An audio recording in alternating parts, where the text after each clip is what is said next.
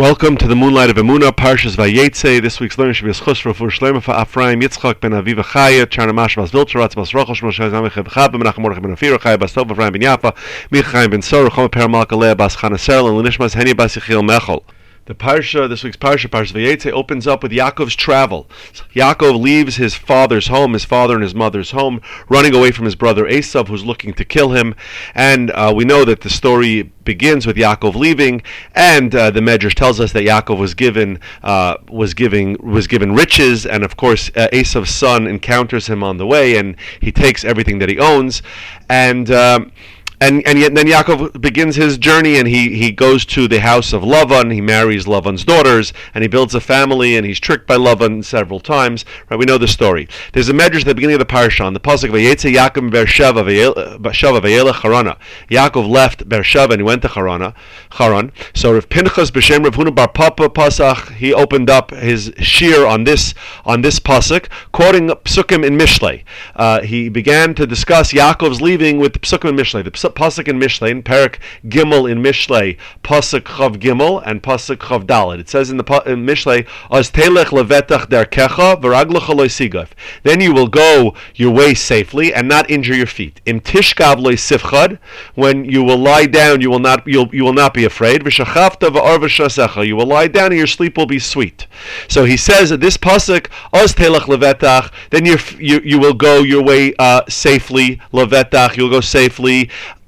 That's a reference to Yaakov. That's Yaakov, and he says the chsiv because it says Vayetze Yaakov, because Yaakov left. That Yaakov will go on his way safely. Im tishkav lo sifchad. The next pasuk that says, if you lay down, you will not be afraid. Me'esav and Lavan, you won't be afraid from Esav and Lavan.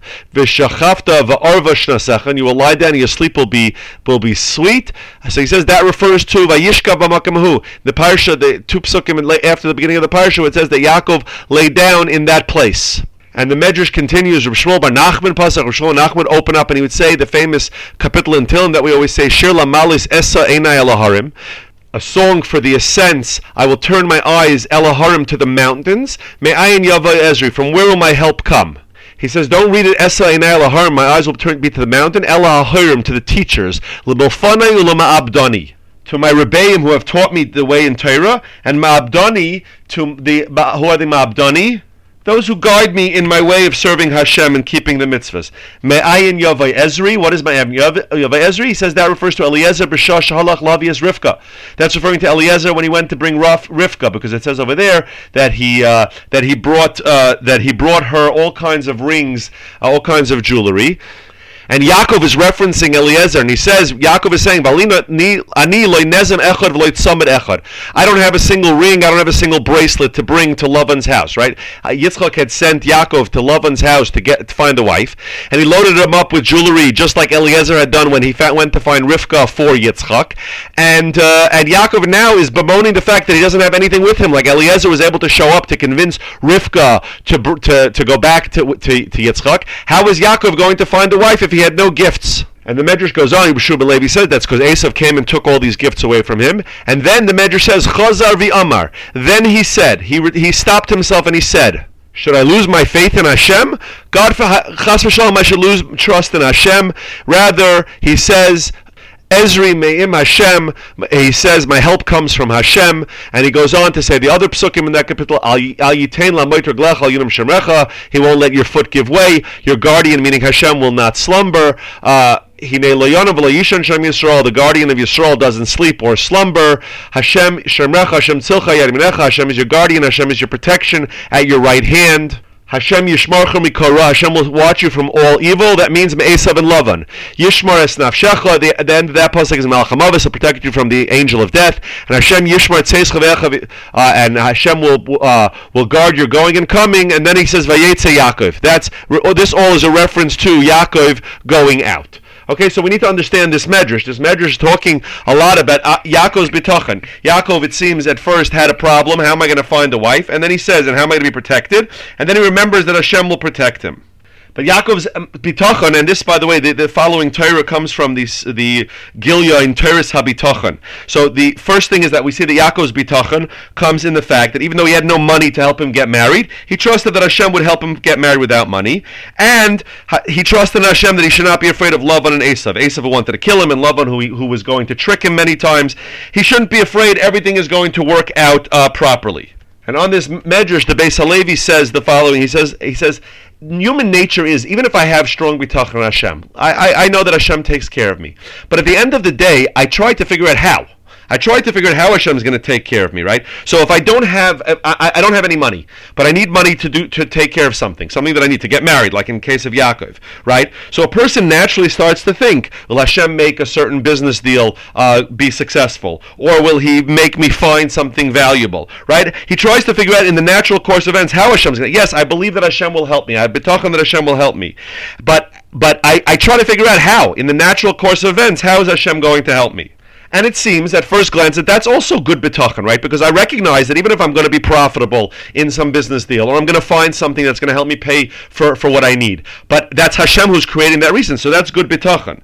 But he says that was Yaakov's second thought. Yaakov knew all along. Yaakov didn't question, I don't have money like Eliezer had, how am I going to get married? He knew that Hashem would help him. But he found himself thinking, where am I going to get the money from? Hashem's going to help me get the money. But then he realized there's even a higher level of bitachon, which is Ezri Miyam Hashem. All I have to know is that my help is going to come from Hashem. I don't have to worry about where it's going to come from. I don't have to figure out how Hashem is going to do it. Am I going to find something? Am I going to make a business deal? Hashem is going to make it work out, and I don't have to think about how that's going to come about. Which means we have different levels in bitachon. The lower level of bitachon is somebody who's thinking, how is it going to work out? Where is my Yeshua going to come from? The higher level of bitachon, somebody who has a very high level of bitachon, he doesn't have to understand how it's going to come. It may make no sense by the natural order. I know that Hashem is going to take care of this, and therefore I can go and sleep easily, as the Medrash quoted. Now, why is that a different level of bitachon? Because let's say I need a favor from somebody, and I ask somebody for that favor. I'm only going to ask a favor of somebody that I know can do it. I know that he can do it. If somebody can't give me the favor, as much as he may want to, there's nothing he can do about it. So when I ask somebody, I have to first believe that he can do it. When I'm thinking about, I have bitachon Hashem because he can bring it about through a business deal, or through finding money, or through some other mahalach, I'm trying to figure out whether Hashem has the ability to help me. That's a little bit of a lower level of bitachon. If I say, Hashem will help me, even if I cannot even fathom a way that He's going to help me, that's a high level of bitachon, because then I understand, I'm recognizing that Hashem is kol yachal, Hashem is all powerful, and there are things that I can never even imagine. There are ways that Hashem can help me. I don't have to know anything about that. See, the minute I start giving reasons, say, Hashem will make this business deal be successful, or I'll get this job, or something will happen that'll work the situation out for me, I'm now limiting Hashem's power. It's not unconditional, unlimited bitachon, because I'm trying to figure out, can Hashem help me? But what Yaakov came to was this level of bitachon that I don't understand anything. I don't see any possible solution to this situation, but I know that Hashem is going to help me. And he gives an example of a person who's sick, right? So a person who's sick, so he davens, get me this medicine that they say will help me, or get me an appointment with this doctor that they say can help me, and it's impossible to get an appointment with. And even though he's recognizing that he's asking that Yeshua to come from Hashem, but he's limiting Hashem's ability to help him. A higher level of bitachon is, Hashem, heal my illness. I don't know how, where, what, when. It doesn't matter. Hashem, heal my illness. I know that you have ways that I can't even think about. I can't even imagine. Now, this doesn't contradict the fact that we have to do hishtadlus. Hishtadlus is part of the way that Hashem created creation, like the Chovos HaLevavos talks about in Shar Bitachon. We have to go through the motions of hishtadlus, but we have to know that despite our hishtadlus, the Yeshua, the Hatzlacha, everything that we get comes from Hashem. So I go to work because Hashem says you have to do your hishtadlus and go to work. But the fact that I make money, that I'm good at my job, or that I even had the idea to take this job, that I have to know that all comes from Hashem, and the results are all from Hashem. So one has nothing to do with the other, and it doesn't have to be in the manner that I thought it was going to be. I thought I'll take this job or invest in this business, and therefore I'll have this. And the result can come through a completely different way. That's the higher level of bitachon. As a matter of fact, the Chovos HaLevavos writes that there are 10 different lashonos, 10 different terms for bitachon. He quotes them as Miftach, Mishon, Tikva, Machse, Techeles, Chichui, Smicha, Shever, Misad, and Chesel. Chesel is the letters Chaf, Samach, Lamed. Chesel is the highest level, right? He lists them in order. So Miftach, which is the word we typically use of Bitachon, is the lowest. The highest one is called Chesel.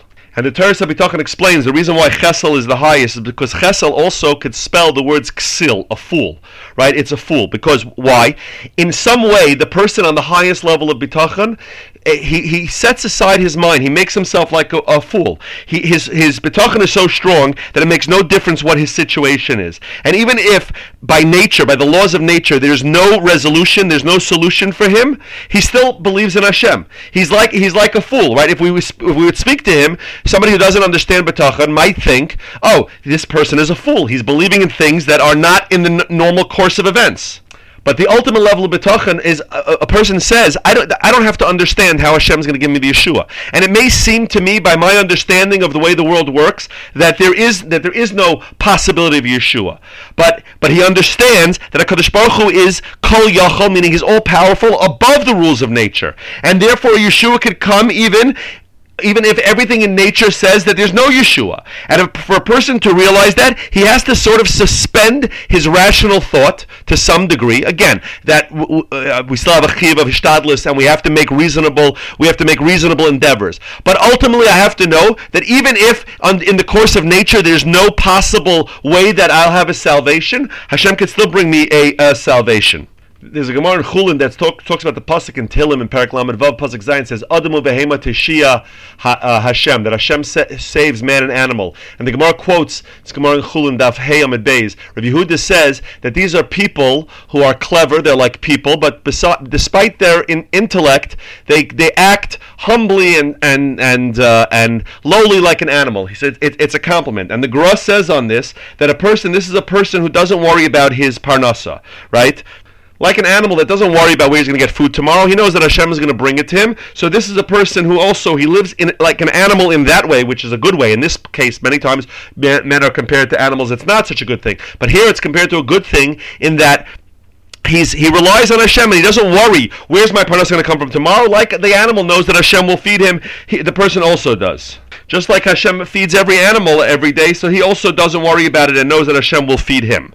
Going back to the kapitel in Tehillim Kuf Chaf Aleph that the Medrash spoke about, the Shir Lamalis, in that second pasuk in that kapitel it says, Ezri me'em Hashem, my help comes from Hashem, Oisei Shemayim va'aretz, the one who created heaven and earth. And the question many of the Mefarshim ask is, what does it have to do with the one who created the heaven and the heaven and the earth, right? What does that have to do with my help will come from Hashem? Why is that connected to Hashem created heaven and earth?